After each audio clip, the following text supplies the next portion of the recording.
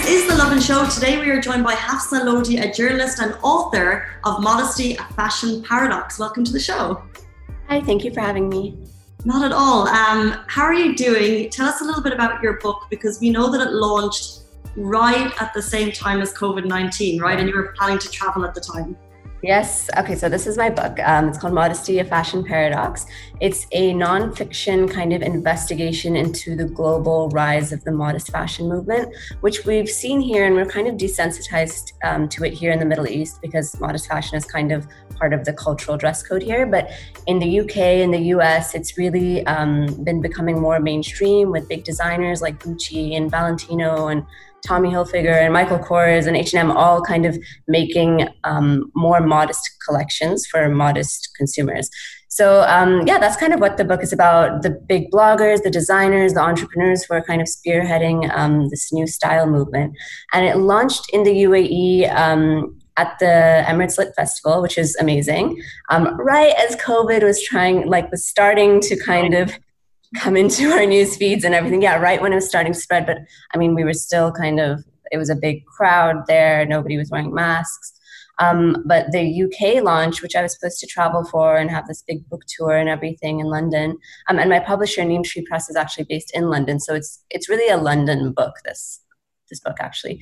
So that naturally got canceled because the launch date was right smack when COVID was kind of peaking there. So yeah, and now yesterday was the US launch date. Yet there again, bad timing. So yeah, just kind of. Are you still doing kind of an online launch? Because there are people reading. I'm trying to be active on social media, trying to kind of push it. There's a lot of there's 40 voices in the book. So 40 different women are kind of interviewed or referenced in the book. So trying to get everyone to kind of help and spread the word, which has been good. Just go, which hopefully we can help with today. But let's go back a little bit, because I know you've been a journalist, obviously, and a fashion journalist for a number of years. Have you always loved fashion, and do you still have the love for fashion, the passion for fashion? Yeah. So I've always loved fashion. I would say my passion for fashion is still there, but my willingness to write about it maybe is waning. I think you get disillusioned after writing about fashion for so long, because different trends and things, you just see that it's all very superficial. So I really enjoy now kind of writing about the deeper side about fashion. I mean, the different meanings, like this modest fashion movement, where is it stemming from? It's stemming from a place of faith, but also feminism, because a lot of non-religious women are kind of deciding to cover their skin more. Sustainability, diversity, inclusivity, these are all kind of topics I want to delve more into now. Very cool. And you, American, I think, and you moved here when you were a teenager. Were you aware then of the different approaches from different cultures to fashion? Like, were you aware of it then, or is it something that's really? And I think when I first moved, I moved here when I was 14, and I went to high school here, and went to university in Toronto and London, but came back here. But when I moved here, I wasn't that in tune to fashion at all. Like, I wouldn't say I knew anything about designers Dubai is all about designers, but I had never heard, I knew the word Gucci, but I didn't really know what it meant, So I was very out of touch with the designer scene until I moved here and was introduced to all these Dubai divas, and you realize it's kind of a norm here. And different, I knew that there were different, I knew that I always kind of dressed more modestly because it was part of my religious dress code, but I didn't really, I think I was very narrow-minded at that young age. Like, I thought all Muslims dressed one way, or all South Asians dressed one way, or all Americans dressed one way. And definitely brought in my perspective being in an international school and growing up here. And talking about how you say that it was brought into your perspective, how do you think modest fashion is represented in media now? I think it's great. It's being very increasingly championed by all these mainstream publications in the UK, in the US, here in the Middle East. It's great that we have different kinds of women with different backgrounds being kind of the faces of the movement. I think the most popular is Halima Adan. She's a Somali refugee to the U.S. and she was kind of the first big runway model who wore a hijab. So it was really nice having that woman of color as the face of fashion in the U.S., the face of modest fashion in the U.S. So it's great. It's being championed as a diverse and inclusive movement. In the Middle East, not so much. We're kind of having more like the light-skinned traditional Arab girls as kind of the faces of the movements here, the brand ambassadors and the models. But I think overall we're seeing a lot more diversity and inclusivity. 100%. And like you said, it is a movement. And I think it's something that we've seen grow in the last 5-10 years. But how do you describe what is modest fashion? Is it covering head to toe? Yeah. Is it, So many different definitions and meanings. I think the most general definition and open-ended explanation of modest fashion is that it's clothing that tends to cover your shoulders up to your wrists. It covers your knees, possibly up to your ankles, and doesn't include like plunging necklines or fitted silhouettes. It's more loose and airy. It's not transparent or see-through, and it may or may not include a headscarf as well. Okay. And why was now the time to write this book? Actually, for me, 2 years ago was the time to write this book, but it takes time, and I really wish I could have just written it and it got launched pre-COVID, right when like everything was all good in the world. But we've seen like over the past 10 years a big rise in modest fashion on runways and in stores, and now it's the words modest and fashion were not used together in the mainstream industry 10 years ago, but like over the past half decade, I'd say it's become more than a buzzword. It's become a necessity for different brands to kind of diversify their offerings to include modest fashion if they want to reach this demographic of modesty conscious consumers who make up a big spending power in the world, according to all these recent financial projections by the Dinar Standard and Reuters released a report that the modest fashion industry was a $368 billion industry. So it's really huge. So all these businesses are really missing out if they don't tap into that. So I think now, we've had a lot of magazine stories about modest models and hijabs on runways, and we've seen a lot of video campaigns with hijabi women, but each of them kind of focus on one specific topic or issue within the whole modest fashion movement. A lot of times, like the rise of modest fashion from a cultural point of view, or the different controversies it may present, such as like, how is fashion modest if you're kind of promoting all your shameless selfies on social media, even if you're covered up? How is that modest from an inner modest standpoint? So like nothing really explored everything, and I wanted to get all of these different tangents in together in one book. So when Neem Tree Press, the publisher, commissioned me to write this, I could not say no. It wasn't my idea. They actually came and approached me with this because I had written extensively about modest fashion before for various publications. And you mentioned earlier that for you covered up maybe because of religious reasons, but now we've seen that people are now covering up for non-religious reasons. Yeah. And I want to know, is this a trend? This is obviously a trend, but does this trend have a long-term lifespan? So I think for some, it's definitely a trend. For women who just follow what's on the runways and what they're feeling one day or the next, and you see long dresses with big balloon sleeves and ruffled hemlines, and they look pretty, and so they're wearing them one day and then shorter dresses the next day. So it is a trend for some.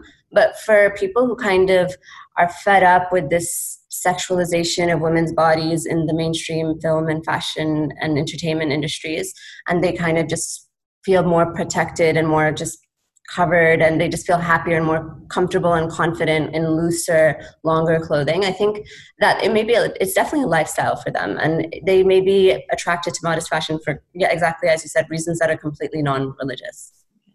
And what brands do you think are doing proper justice to modest fashion, and which brands are following a trend? Good question. Ooh. Some brands are going to get mad. Well, maybe you don't have to answer the second, but I think for designers, good job. So I think one of the biggest criticisms of designers entering modest fashion has been when they just do it for Ramadan and when they do it just for the Middle Eastern market. It's very obviously just for the, it's just for the money. They're just making kaftans, like glamorous kaftans with embellishments, and they're calling it modest fashion. Yeah, it's modest, but it's only kaftans and it's just for the Middle East. Whereas there are tons of Muslim consumers and non-Muslim consumers who demand modest fashion year round in the West. And that's been, there's a woman named Zara Al-Jabri, and she's really outspoken about this. She said that when brands like Mango create their modest collections, it's during Ramadan and it's only available in like Dubai, Saudi, and Bahrain. And it includes like sleeveless jumpsuits and short glittery dresses. So they got like the glamour factor in there, but they didn't really get the whole modesty factor in there. And yes, there's different interpretations and levels of modesty. So that's a kind of a hard criticism to give. But yeah, I would say that's one of the main criticisms, is that this is applicable to women worldwide. So it shouldn't be just a targeted Middle Eastern concept. This is actually, that's exactly why I asked, because to my kind of non-educated fashion eyes, when I see big designers like you said, Gucci earlier, doing designs, it's very glamorous. It's usually for Ramadan. They're incredible, but they're not day-to-day wear. So I'm just wondering, is there any kind of brands championing modest fashion, cool, trendy, day-to-day stuff? Yeah, I would say so. If you look at a brand like Uniqlo, they teamed up with a hijabi fashion blogger and designer named Hana Tajima, and they did very specialized hijabs with their special air technology, breathable fabric technology. So something like that is like really, that's how to do it right. And they used a woman from this kind of space to collaborate with, and they make, ready to wear, which a lot of non-Muslims buy into. It's not kind of marketed as just modest fashion. It's Uniqlo fashion in collaboration with this blogger. So I think that's one way to do it. Like marry your sport or your brand aesthetic with modesty in a way that's more genuine and isn't just about glamour. I think Nike is another great example. They made the Nike hijab, which so many women need a sports hijab in the world. And yeah, there were some other versions available before. Nike wasn't the first person to make a sport hijab, but it was amazing having this mainstream household name kind of make this product for women. And yeah, it's like how more, like what bigger name can you get than Nike? And women, it was a landmark moment, and I was surprised that more bigger sports brands haven't followed. It's even so obvious. Exactly, yeah. And now they've just last year launched their modest swimwear as well, which is great. For a lot of Arab female athletes have been championing those. So I've seen some of those actually, but how, like you said there, Arab athletes have been championing them. How important is it to have strong influencers championing the brand to kind of the regular girl who's just scrolling on Instagram? Yeah, I think it makes a huge, so I think the whole reason we're talking about modest fashion today is because of these modest fashion bloggers on Instagram who kind of catapulted this niche underground trend into this mainstream movement. If not for these influencers, I don't think there would be this modest fashion movement, or it wouldn't be as big. I don't think designers would have caught on to the fact that there's this huge market of fashion savvy and powerful, influential women who demand this sort of clothing. So I think it's so important for brands to link up with these with influencers suited to their kind of brand aesthetic and the ideals they speak to. And I think it's even more important in this day and age to have influencers who are not just about fashion and taking photos, but who also kind of speak to bigger issues. So just for example, it was so tough choosing a cover for this book, but on the cover of the book is Maria Idrisi. She's a part Moroccan, part Pakistani Londoner. And she was actually the world's first hijabi model to star in a global campaign. H&M recruited her in 2015. And she only takes on, she's been on like the cover of Emirates Women, and she's had a lot of amazing jobs, but she only takes on jobs that express her voice and that get her thoughts across. So she won't just do a glamorous shoot. She has to get her thoughts about diversity and inclusion and faith in there as well. So I think that's really powerful. She's not just doing this for the foo-foo fashion. She's doing it to get her message across always. Incredible. And just something I want to touch on before we go is something that you mentioned earlier that social media is pretty much a showcase, I reckon. So how do influencers find a balance between modesty and also sending their message to their audience? Yeah, I think it's such a fine line, and it's so hard because all of these like big fashion bloggers we follow today, what is most of them just show their outfits and their beauty and the beautiful food they're eating and their beautiful interiors of their homes. But I think it's important. There's one example, her name's Saira Arshad. On Instagram, she's Shazera, if anyone wants to follow her. And she is a teacher. She lived in Kuwait, and then she moved to Dubai, and then she recently moved back to Toronto. And on her Instagram, like if you open her Instagram, her feed is like what beautiful images of, like every glamorous dress. But then also there's hoodies.